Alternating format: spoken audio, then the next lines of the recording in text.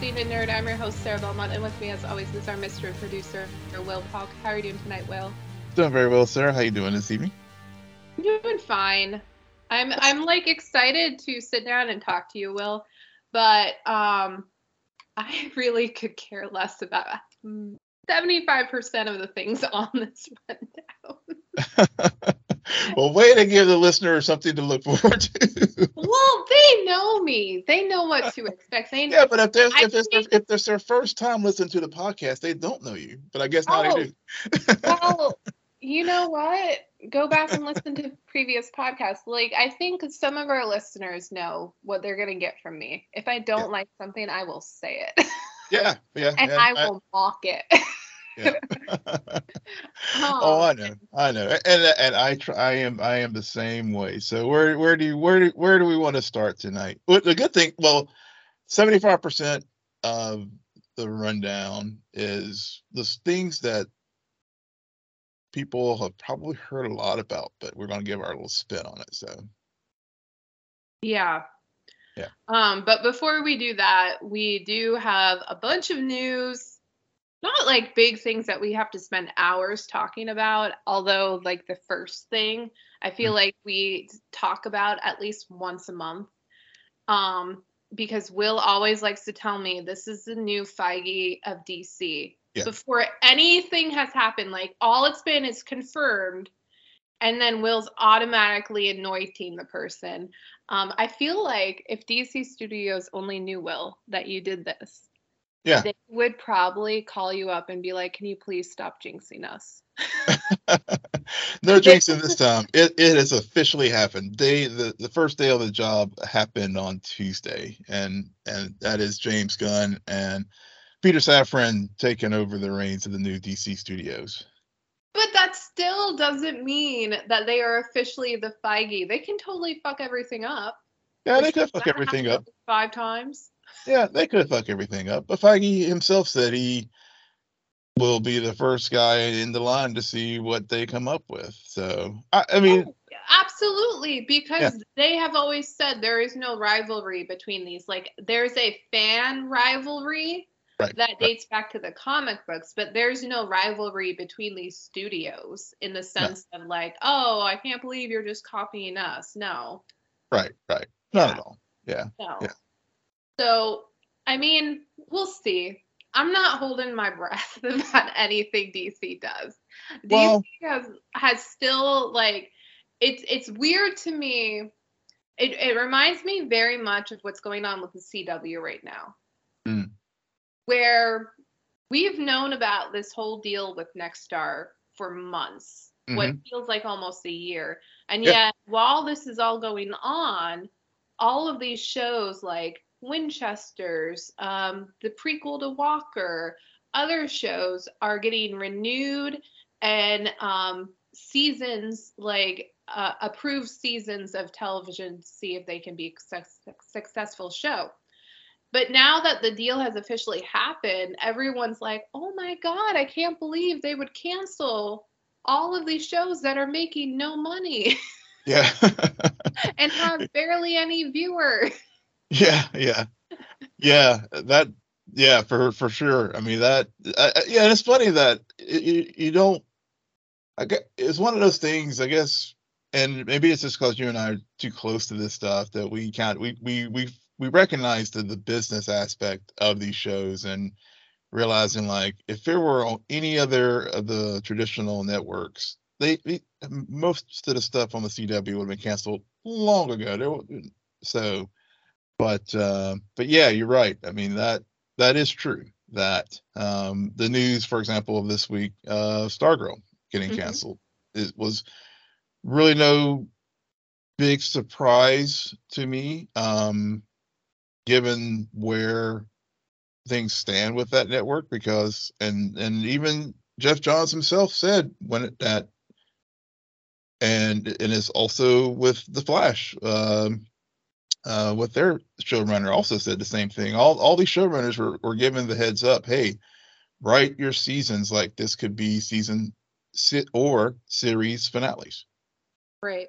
And so and apparently Stargirl apparently filmed two endings depending on whether or not the new team was going to renew it or decide to end it. So that happened, and then also, like you said, with the Winchesters and some of these other the Walker spinoff, they only had their initial 13 run episode, and they're not ordering the back order for the second half of a season. So yeah, it is what it is. I mean, the next star is coming in, and they don't want to be sinking money into this venture. I mean, they're there to make a profit because that's Right. what pays the bills.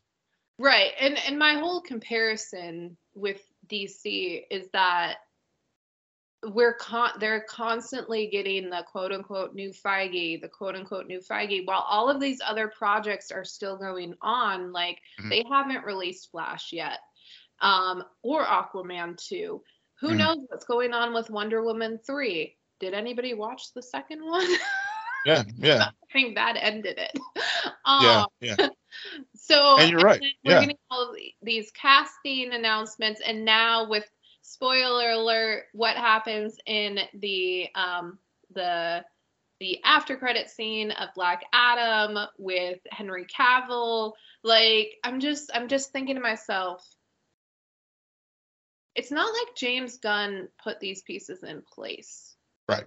So, or maybe he did. Maybe he had a lot of creative control, especially when he was brought on for the Suicide Squad and Peacemaker. So maybe, but still, it seems a bit like, dude, you have to not only finish this game, but start a whole new one that'll like take it to the next level. And Yeah, also tell The Rock that he signed up to play a villain. Just yeah, yeah. remind him of that. Well, yeah, No, and I think that's that's Black Adam, everyone.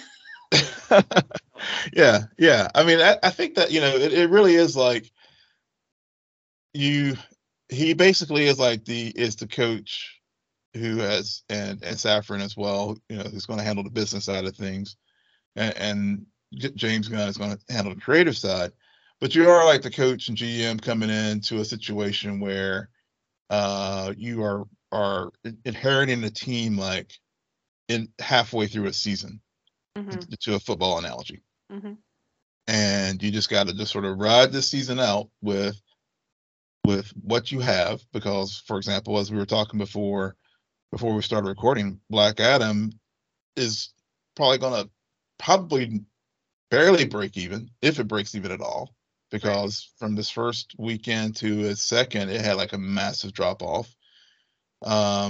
Yes, people are excited about Henry Cavill coming back as Superman, but at the same time, you're having people grumble that it's not the Snyderverse Superman, because apparently they will probably put a different spin on the character, even though it's the same actor is going to take it in a different direction.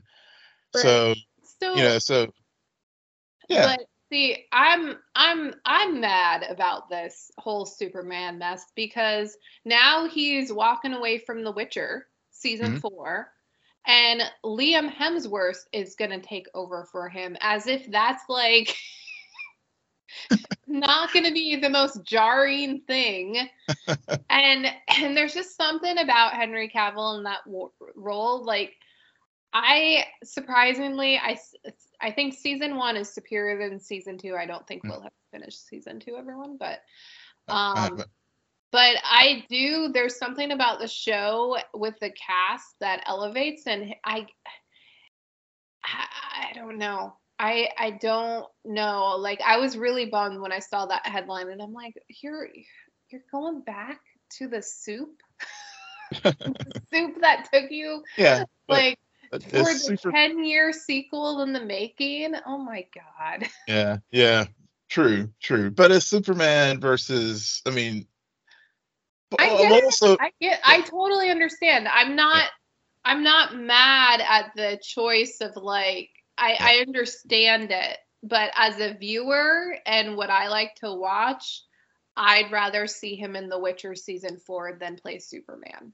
yeah, true. But also heard other issues. I think some of the concerns I think that I've heard he had was sort of the direction that the writers were taking The Witcher, because apparently he was really a stickler for wanting to stick with the source material, and things were Mhm. not going the way that um he would creatively would have liked for them to go. Right. So I think that also played a role into it. And he probably, I mean, given how quick this happened, he only had a 3 season deal, because they have finished filming season 3, Right. and so and with all these other things happening, it was maybe a creatively and financially a good time to just walk away, and especially if there were just some creative tensions, or also maybe he was just kind of bored and wants to, like, you know, have another shot at Superman, and hopefully maybe with new creative energy, this character that he clearly does have a passion for, Mhm. um, can, you know, give him a fresh take on this on Superman that is maybe more creatively, you know, fulfilling for him than playing another season of Galt on the Witcher. Right. Um yeah. And speaking about Netflix, I was surprised but pleased, even though you like this series more than I did, but The Sandman did get renewed for a second season. Yeah, yeah. I was Very happy about this. unexpectedly. Like, oh, really? Yeah, Cool. yeah. I was happy about that news too, because I think it was took a minute to get going, but I did like, overall I think I did like the first season, and it would have been a shame, given how well that show was adapted from the source material, Right. um, that it didn't get further um, opportunities to flesh that universe out. Yeah. I think if they hadn't renewed it, I would have been fine because it was a very consolidated story. Mhm, However, the world building that occurred, especially towards the end, it was like, okay, I want to see, now that I understand the world and the mhm. characters, I want to see an adventure, Yeah, You know what I'm yeah. saying? I Mhm, want to see, like, because I feel as though why that first season was so, I feel so mixed about, it's just because they did so much exposition and so much world building, and there's mhm. a whole episode where the main character barely says anything and is naked the whole time. So it's very weird. But I do admit, like, the last, there are some very smart and creative choices, especially in that last episode. Yeah. Like, I was like, the cereal convention. Yeah. Okay. Okay, what are we doing here? What is this She-Hulk writing? No, but very pleased about that. But the cherry on top for me this week is confirmation about the premiere of The Last of Us on HBO Max. It Mhm. will come out January 15th of next year for a 9 episode run. Thank God, because we've only been 1 week without House of Dragon. And I'm not saying that this is gonna, like, come close to House of Dragon, Mhm. but over the last year, Will and I often have found ourselves, like, with, like, HBO Max is like, oh, here's this show. And we're like, Yeah. okay, we will talk about it. Yeah. So, and Yeah. I know Titans premiered today on HBO Max. I'm so looking forward to talking about it. But um I'm just excited because I feel like it's gonna help this lull. You're Yeah, we do have, well, good thing have about it, yeah, we'll have last what's that? what Yeah. that the Kermit tweet you put on Twitter about Yeah. Sunday night. I was like, oh well, what have I done to you? Poor guy. Oh, yeah. Oh, yeah. I am so thankful for at least 3 more weeks I have Andor, which I know we'll talk about here shortly, because that, you know, between House of the Dragon and Andor, that carried me through this fall TV season. I mean, I know we'll have Doom Patrol coming up in December, Hmm. because Titans Part 1 does start today, and we'll start talking about it next week. Um, but yeah, I'm looking forward to The Last of Us. I don't, again, I don't know that much about it, but when I saw that trailer, I was like, oh yeah, this looks like it's going to be one of those water cooler type shows where it's definitely gonna be something special. Yep. And before we talk about Andor, we do have one bit of Disney Plus news as Yahya Abdul-Mateen II has been cast as the lead of the new Wonder Man, and the last time we saw him, or last time I saw him, was in Aquaman. Mhm. Um, Oh yeah, like but also The Watchmen. He was right, I was like, this guy had a moment, and mhm. then the Watchmen ended, and then Aquaman was Aquaman. Yeah, yeah. And we haven't seen an Aquaman 2. So I now that you brought that up, it's like all coming back to me. And you know, you know what? Yeah. This is good. Good casting. Yeah. Very curious. I think despite what we feel about the Disney Plus shows and the quality, um, I think for the actors, they're just like a kid in a candy store and being like, Oh "Oh, yeah. you want me? You're inviting me to the club? Mhm. Yes, Yes. I would like to go shopping." Yeah, speaking of which, I right before we started recording, I just happened to see that Bob Odenkirk from Better Call Saul is also rumored to be cast as a in a role in Wonder Man as well. See, there we go. Yeah. I mean, Breaking Bad actors coming over to the MCU. Yeah. Nothing wrong about that. Not at all. Not at all. Okay, clearly I'm losing my steam or something's going on. But so we will jump over into Andor. Okay, Okay, well, I know you're really excited to talk about this, and I actually am too. I was kind of like the other night when we did our Game of Thrones recap. Mhm. I was totally on board just talking Game of Thrones, but a lot has been happening with Andor, and we haven't had a chance to talk about him and Star Wars in a while. Yeah. I still really wish this was released all at once. Or hear me out, or Okay. hear me out. The first 3 episodes dropped, and we Mhm. all agreed. Thank God they did that because the way those episodes went together, it was Mhm. like, okay, I'm on board. Like, that is one short story. Mhm. And I feel like we keep getting short stories, but the week to week of it all is killing me. Mm. With that being said, even though I still find it to be a bit slow, like remove the I episode, but a lot of it to be a little bit slow. I do appreciate how everything is coming together and connected. The dramatic irony of Deirdre and Cyril looking for Andor while he's already locked up. Mm. Like that isn't lost on me. There's something really fascinating about that.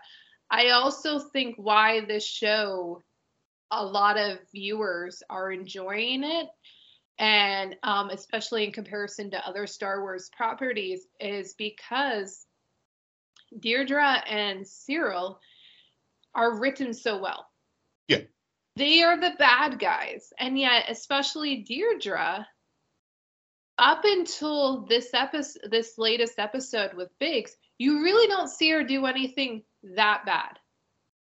No. Like, it's just she's an office, she's a supervisor, she's doing paperwork, she's investigating crimes. Like we've seen detective movies, like Mhm. that's what she's doing.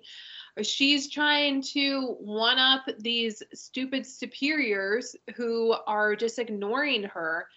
And so you're kind of rooting for her, and then they're like, "Oh, just when you thought you could actually like her, she's gonna torture Biggs.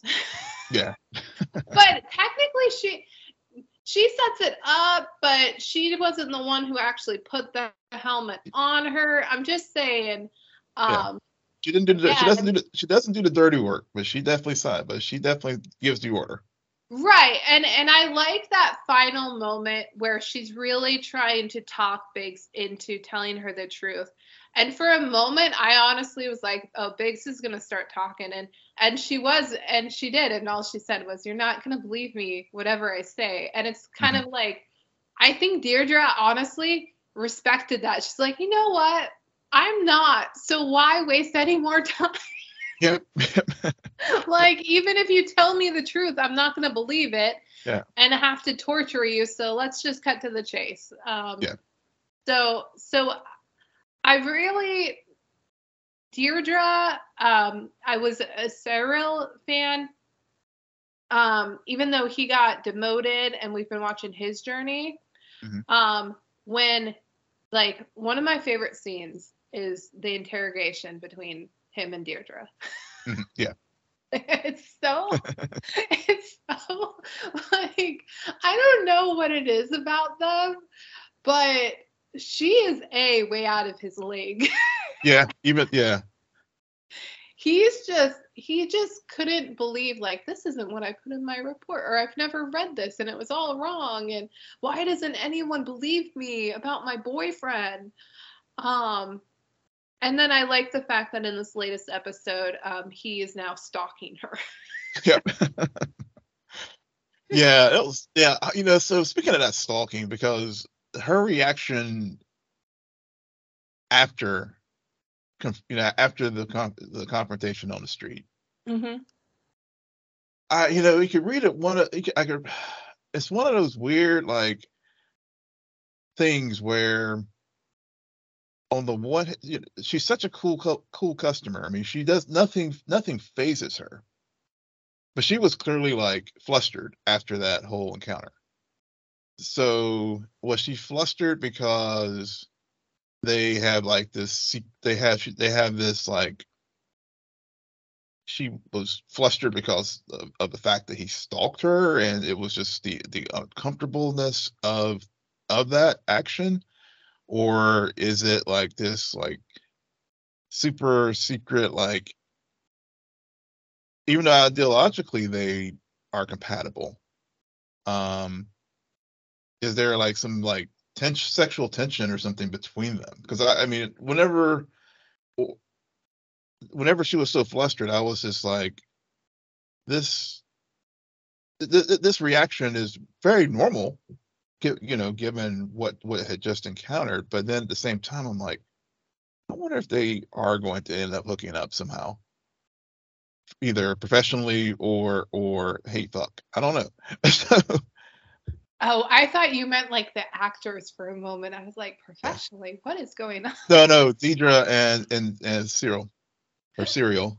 And see, that's all we always. That was the other thing too. How he always, like, slurps his cereal with his mom. Wait, so they would hook up professionally? Yeah, I mean, What do you mean to hook up professionally? well, like, she realized their mutual, like, obsession over Andor. Will she finally, like, be like, okay, I can use this guy? But does she have an obsession over Andor or Axis? I think it's Axis, but He I has the guess, obsession of Andor because of what Andor did to him, like right. his association with that. She has had an obsession. I think her obsession is with Axis, and, like, she just knows Andor is the key to Key getting to to Axis. Axis. Yeah. I think that's it. Yeah. And I think, but I do like how you're explaining, like, there's a weird mix of emotions, and I think that is more authentic than if it was one way or the other, because on one hand, she's a boss, Hmm. and she has her day planned out. She knows what to expect. She's constantly surprising her superiors about knowing what's going on, making these connections. She's moving up in the world. And then out of nowhere, this guy comes in and she realizes is stalking her, and he has this obsession that is linked to her current obsession at work. So, and I think there is a mix of emotions where on one hand she's like, oh, I'm flattered, somebody's like really paying attention to me, Mhm. wow. But on the other hand, it's like, this is really creepy. Yeah. Like, do you love Andor? Do you love me?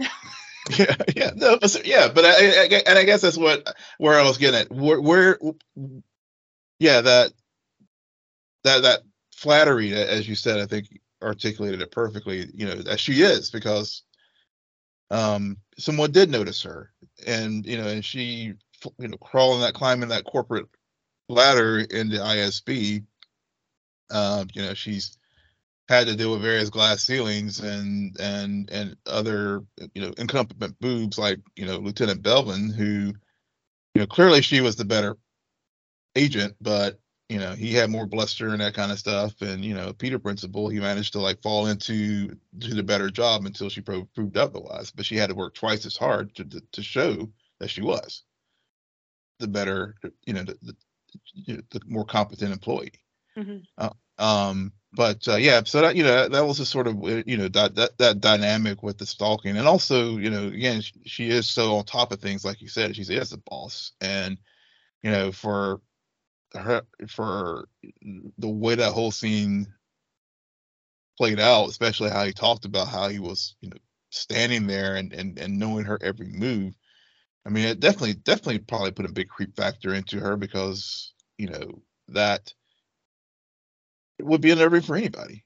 And I think that's what's so great about this series, is that they have really taken great pains, and it's just to write these characters in a way that they are not two dimensional. And I think, like, to your point, as we started the Andor discussion, that that's where you do all of a sudden find yourself rooting for like the Empire personnel, because they are very three-dimensional and have things that they're just not mustache twirly villains. Right. Right. I guess I'm not really rooting for anyone because this is a prequel. Mhm. And so you kind of know where some of the stories are going, and you're just filling in the gaps. So I guess I think that's why what I'm surprised by how interested I am with some of these newer characters, which both Cyril and Deirdre are, of being like, okay, what, I'm curious to figure out what happens to them. Mhm. Like this story and on. Are they gonna is Deirdre gonna get killed by the end of this? Or and I was thinking about it last night after watching the episode. I was thinking to myself, I don't think Andor's going to take her out. I don't think it's going to be a rebel. There's something about the way her supervisor said to her, watch your back, that Mhm. I'm like, she's going to get taken out by the Empire. Yeah, Like, I think. it's going to be so stupid and people are going to be pissed about it. Yeah, heck, it could be her lieutenant, because the It could guy, be surreal, you know? or it could be Cyril, or it could be her adjutant, because Yeah. he is following a similar pattern where she did too. And again, it is the Empire, and everybody. That's the thing. When I say rooting, not necessarily rooting like rah rah. Right, I want right. them to win, but it's more you're rooting for, like you said, that good story, because it's very fascinating to see where these characters are going to go and how they get there. Even Right, though even though globally we know the big picture as far as how everything unfolds, but right. since we're really digging into the how evil the Empire is, and and seeing the atrocities that they committed, not in the abstract way, like, for example, we've seen in other shows, even like and Obi-Wan, we had the hanging on Tatooine, but here, like, speaking of Bix, when we're back at Ferrex, I mean, there is a character with Peck who, who we've gotten to know, that the Empire was like, that agent was like, I really want to hang this guy, and Dedra was like, okay, but we got to keep Bix alive, So it's just like, it's putting that extra level to it, especially by with the writing in the show, having us care about some of these secondary characters. Just makes it to me more fascinating a journey than I've seen, quite frankly, in Star Wars in well, since Empire. So Right. so and why for me the show has like sort of been, House of the Dragon was 1A and this is like 1B as far as like must watch TV, because I'm just both of these shows have just delivered so well with the writing with these very complex characters. Right. Like you were saying, just curious about where the story goes. I was very surprised when not only did they lock up Andor or Kreef, Mm. but he's still in the prison. Yeah. I was like, we're still here. We're still here. And the way there's something about the writing and the how do I put this? The cadence of the exposition that occurs while you're being introduced to the prison, while you're being introduced to the prisoners and the guards, that worked very well.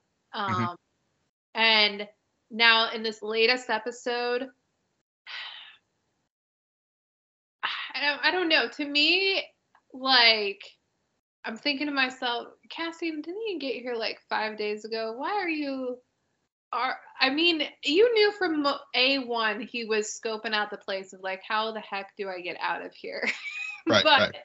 But still, I don't know. I felt like they pressed fast forward on through some emotional things, and I don't know. I felt, especially his relationship with the other prisoners, like I was like, whoa, when did this friendship occur? What's going on here? But then again, I don't think we need to spend a full episode just to get that development either, because that would just be boring. But I really have found that I like the prison aspect and how we're going to have a prison break.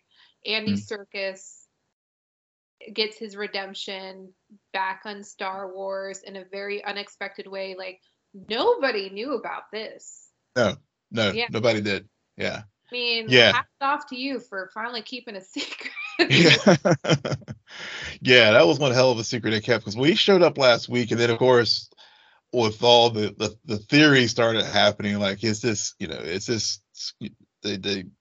Snoke, it was going to, with what's his name, Kiros, I think. Was he going to become Snoke or whatever? Or going to use that? But then this week we realize, but really you get more development. He was just a company guy, like trying to just like, look, we have the jobs to do. It's, like you said, Andor was already in that place trying to scope things out. He had hope. And then and then Kiro was like, we have shifts to manage, and keep your head down, do your job. Because he had hope. He still had hope that there would be, I just have to get through this and then I'm free. Yeah. And I think that the way they structured him, they did a good job developing him and making him realize in that moment when they talk about what did happen on level 2, like, that's all fiction. They are never getting out of here. They have to get out themselves if they ever do, because the Empire won't let it, because that's how the system is designed. It's these people. And Cassian knew straight away. But I appreciate that, because especially how they introduce everything to the viewer in a way you're also like, okay, yeah, we're gonna be here for 6 years. Yeah. I mean, okay, do what you gotta do. Yeah. But there is, and then the more it goes on and you hear about level 2, the more it's the reality of it is like, no, you think you're getting out, but you're really not, because the Empire, And I didn't think about this, but and listening to others talk about the show who are much bigger fans of Star Wars in general than I am or ever will be, I do think that the show has done a good job about the rebellion needs not only money, which is a Hmm. whole issue that Mon Mothma is facing, but it needs people. Hmm. And people, you know, there's a reason why leaders rise to power. It's because if you can make people content with life and that's just the way it is, then okay. But by Luthen setting off the arsony robbery, um, the Empire is suddenly like, oh, we are way too lax. We are gonna buckle down, lock up Hmm. all of these innocent people, do this, do that, and then suddenly people are not content, and it's like, holy shit, I didn't realize where I was, like the world I was living in. I need to do something about my situation, and so it's interesting to me how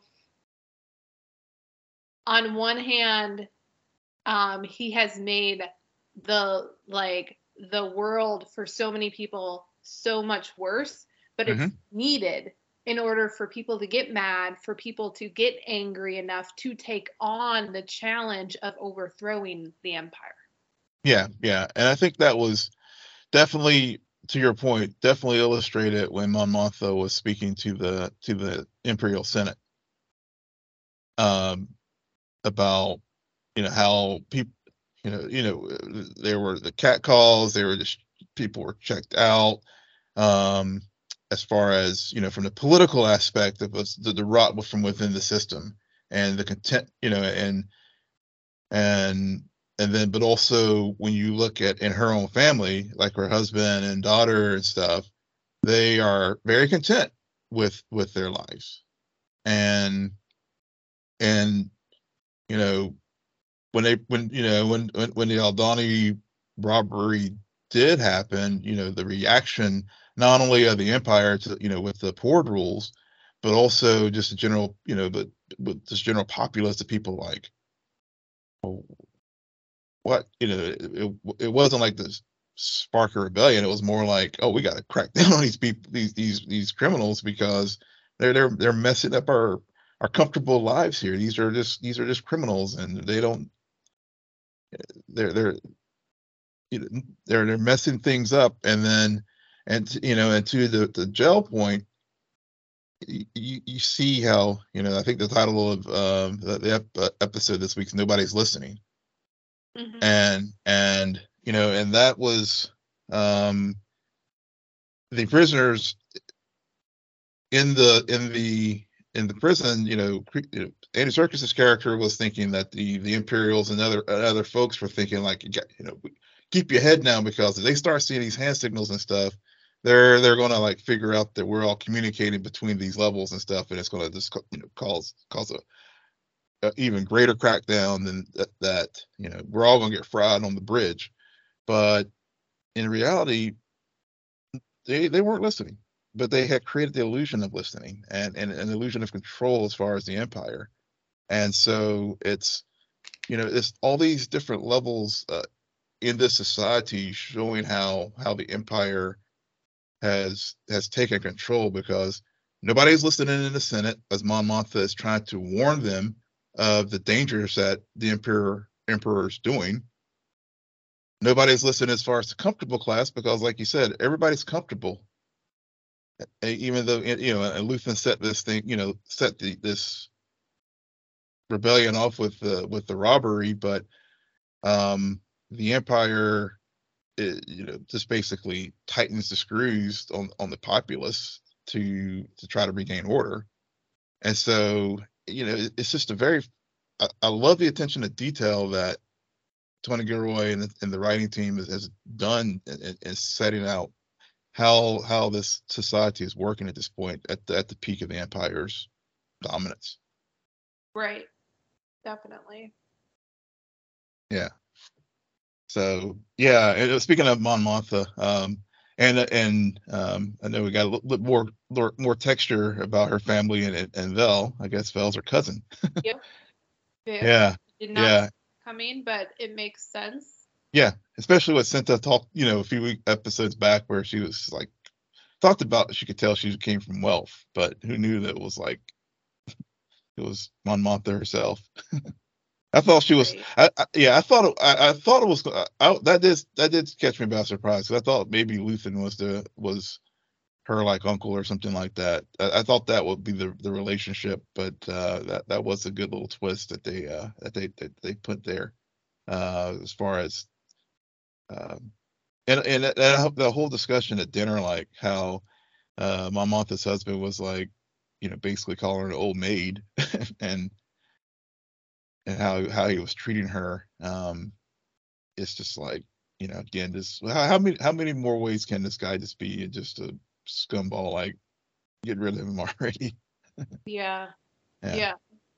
Um, my last thing that I wanted to mention is I only found out like 20 minutes ago that the actress who plays Belle appeared in Game of Thrones, I think season 4 or Mm, season 5. I kind of forget when this happens, but for mm, viewers or listeners, it's the season where Arya is with the Faceless Men, and the actress who plays Belle also played one of the trainees alongside Arya, and is like the girl with the bowl haircut. mm. So I don't even remember her name. I do remember being like, what a bitch. But yeah, that it wasn't like one of the best storylines that have happened in Mm, the series. However, but I did find out interesting. mm. Any more thoughts on Andor before we jump over to the Valley? Just a couple quick little notes. Speaking of Cyril and his mother again, I love their scenes together, especially like whenever she found out he got a promotion, how she was just bad mouthing him, and then whenever he's like, "I got a promotion," she's like, "Oh, you're all right then. You're a big man on campus," and I just love their anytime Cyril and his mother have scenes together, they're always just really really fun to watch. And then last, just one little like interesting Easter egg callback to tying this Star Wars universe together, which was during the torture scene with Bix when they broke away when the door closed. It was the shot was just like the torture scene from A New Hope when the Empire did the same thing to Leia, um, when the door closed and the Imperial trooper walks away. It was like nice.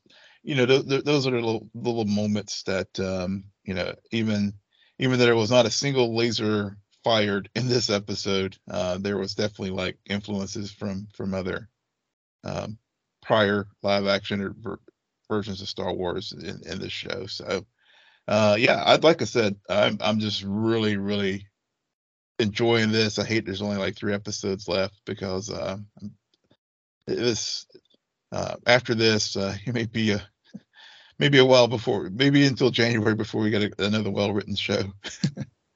Oh, we do have the Guardians Christmas Oh special to look. yes, we do have the Guardians Christmas special. That's right. That's right.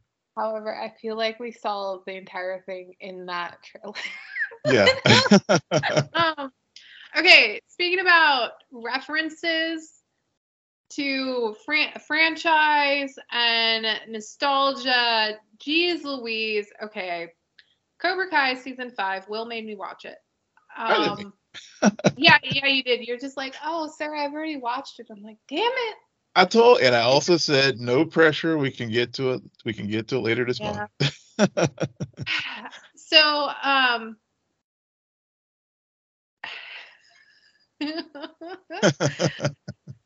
okay.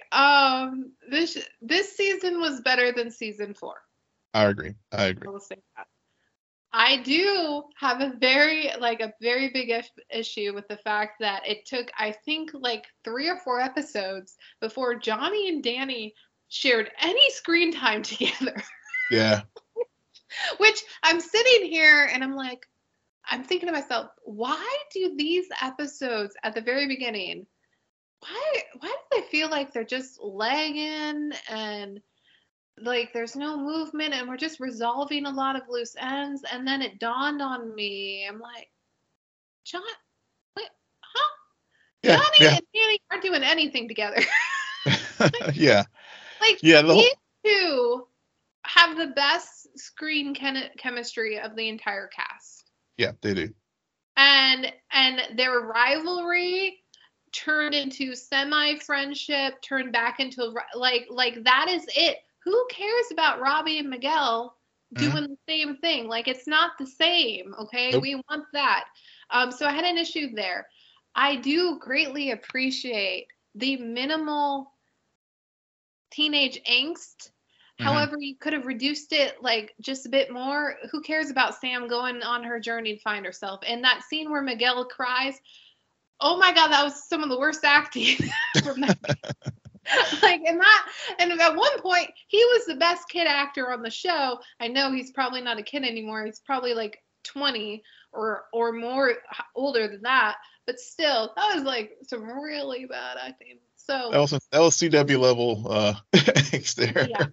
Yeah, but at the end of the day, when you drop a Rocky 4 reference, like I know people are clamoring about the Top Gun thing, and Top Gun thing was cool, but for That me as was a cool. kid, I didn't necessarily grow up with Top Gun. Like I watched it when I was a kid, but like there were weekends where TBS would only play Rocky movies, and I Mhm. remember watching them every single time. So the moment that Johnny had that reference, I was like, good God. Yep. That's when I think this writing is stupid. They pull some smart nostalgic stuff on me, and I'm like, God damn it. It- yeah, yeah. Yeah. And Yeah. and Johnny's the star of the show. Yeah. And that's about it. Those are basically all of my thoughts about Cobra Kai. Yeah, I agree with you. The Mexico stuff was kind of like, well, but the fake car, like with the projection in the background, where it was just like, and I get where they're coming from. Maybe I don't know if it was intentional or unintentional nostalgia, but like, with 80s shows, and they were clearly in a soundstage, and they would have the projection of the street going, as they're driving a car, Hmm. and that was happening when they were in the Mexico scenes, because clearly they were just shooting on a back lot in Los Angeles. Those kind of took me out of it.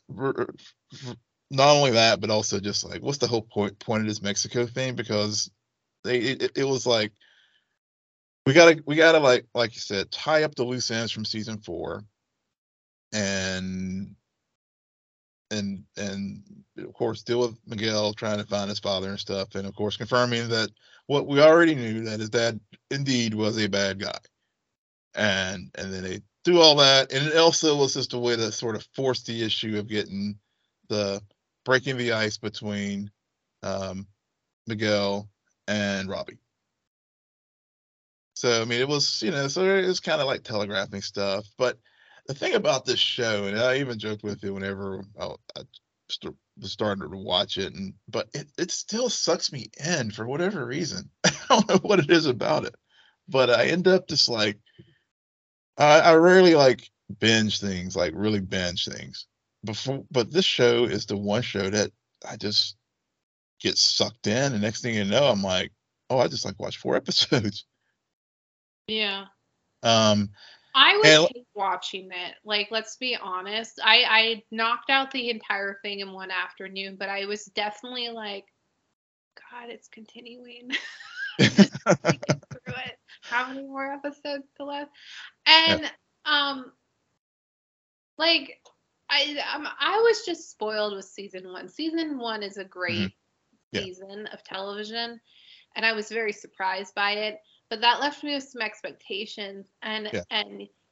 even though I think I'm like in the minority, where season 2 I actually thought was pretty good as well, but then it just continues to drop. And Mm. like I said at the beginning, I do find this season works better than the Yeah. previous season as a whole. Um, like the it goes back to what we were saying about Andor's, where like I think I spent a good 10 minutes just talking about the quote unquote villains. Hmm. This show, the villains are so stupid. Yeah. Yeah. Well. Like they're I get it why like it's intentionally supposed to be that way, but when Kreese like literally walks out of jail, I'm like, there's a line here. I don't know. Yeah. Um, Yeah. and I mean, this is, yeah. I mean, one of the things we talked about prior seasons. I mean, the suspension of disbelief is like, you just don't even have that. It's they shattered that with like these kids going from like not knowing how to fight to like being black belts in like the span of like a week. So, right, right, and he's which literally breaking Miguel's back, and then within a season, he's fine. yeah, yeah. So, I mean, I will say one thing I did like better about this season is that the fight scenes, it seemed like they toned it back a bit. I mean, they had them, but it just, I mean, I guess with the whole competition between trying to get into the big association, it was more in context instead of just the craziness. I think, because wasn't a season 4 where they just like basically trashed LaRusso's house because they had the big like Yes. throwdown there. Whereas at least with this season, even though it was, again, No, no, not, no. That was season 3. oh, season 3. Okay, okay. Yeah, because See, they all season started to run 4 together. Yeah. is the Oh yeah, the All Valley. men Yeah, again. Is yeah, the that's right. Valley. And Yeah, so season 2 they ended with the backbreaking. Season 3 they ended with the house fight, and season 4 is Owl Valley Part 2 because right. they also ended season 1 with Owl Valley. Yeah, that's right. That's right. Yeah, it was the All Valley tournament. Yeah, Sam and Tori were, yeah, at the end, and that's right. Miguel bailed on it, and yeah, they had all the angst. Right. That's right. So yeah, I mean the whole, yeah, yeah. So I mean there is that, and that piece. It is very tiresome now with the whole love issues between Tori and Robbie and Sam and Miguel. I could have, done a little bit less of that, but um, it was, like I said, it was entertaining, mindless entertainment. I thought Terry Silver um was, well, Perp was the mustache twirly villain, and I think, that I'm glad that arc ended because it really had, it took it as far as they could have taken it. It was hard.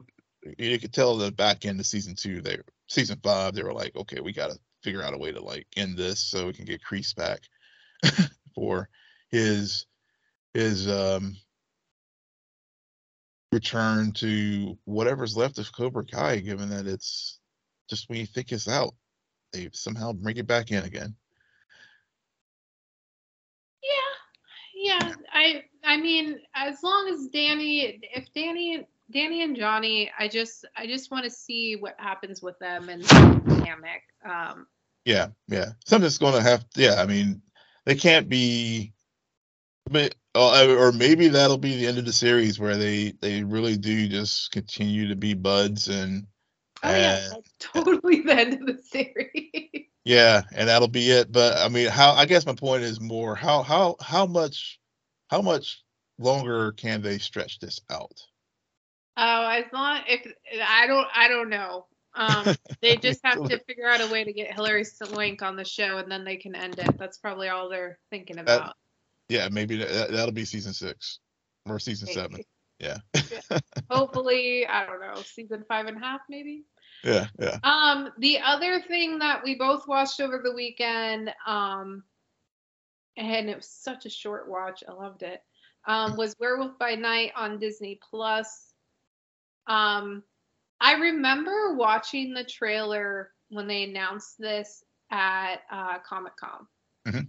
and being like, oh, that's really interesting. And then you were telling me Michael Giacchino is the director. He's Mhm. famous for having all of these scores. Um, and so it's the first time we're really seeing like a composer make a directorial debut. Um, so I thought that was interesting, and I was paying attention to the use of sound Mhm. in this short story. I'm not going to call it a film because it's not long enough, and I'm not going to call it a TV show because there's one episode. Right. But it's very much like a short story. I still don't really. This was like the MCU's Halloween special. Yeah, yeah, yeah, that's what. Yeah, I mean, they had the whole And Marvel special presentation, and I I guess mean, like it's a like there was they didn't do anything that surprised me. It was pretty well done with the aesthetic that they were going for. I don't have much to say about it. yeah, no, I mean, I agree. I mean, I think it was good. I enjoyed it. I mean, as we were talking beforehand, I saved it for Halloween. I figured it was a appropriate thing to do, and it had that old. As I was watching it, I did get into it because it did have that old like 50, 60 monster film vibe. I was thinking about like the yeah, even with the graphics and stuff. I mean, between that and you know some of the like things you see on like mystery, where they poke fun of it now, Mystery Science Theater 3000, some of those old like films. But yeah, I mean, it told a very straightforward story. I'm sure folks who are better versed in the Marvel comic and in the comic book it's based off of could talk about all how they what all this ties into and whatever, but just as a standalone special presentation it was entertaining, and I do I think it shows the versatility of the MCU because they have started to step into horror and some of these things with obviously with Doctor Strange, and the occult and the dark arts. So and um I enjoyed it. I mean, like, yeah, you're right. I mean, it was, Giancarlo did a great job as far as directing it. And, I guess, where we had another horror or tour, film like John Carpenter back in the day doing, composer director deal. So it was, I really enjoyed it. And, I guess Marvel's going to have these little special features, and will they tie into the larger MCU? We'll see, um, but but like I said earlier, I think they show they can. This was one stepping into another genre where I thought they did it. They actually did a good job of it. Yep, definitely. And on that note, Will, why don't you tell our listeners where they can find you? Yes, you can find me on Twitter at Will M Polk, WILLMPOLK. And you can find me at SJ Belmont, SJBELMONT. Please follow our crew on Twitter at Scene and Nerd. Friend us on Facebook, follow us on Instagram, and visit our website, www.sceneandnerdpodcast.com. But most importantly, rate, follow, and comment on Apple Podcasts, Spotify, YouTube, Google Podcasts, or wherever you get your podcasts. Good night, Geek Out. You're welcome.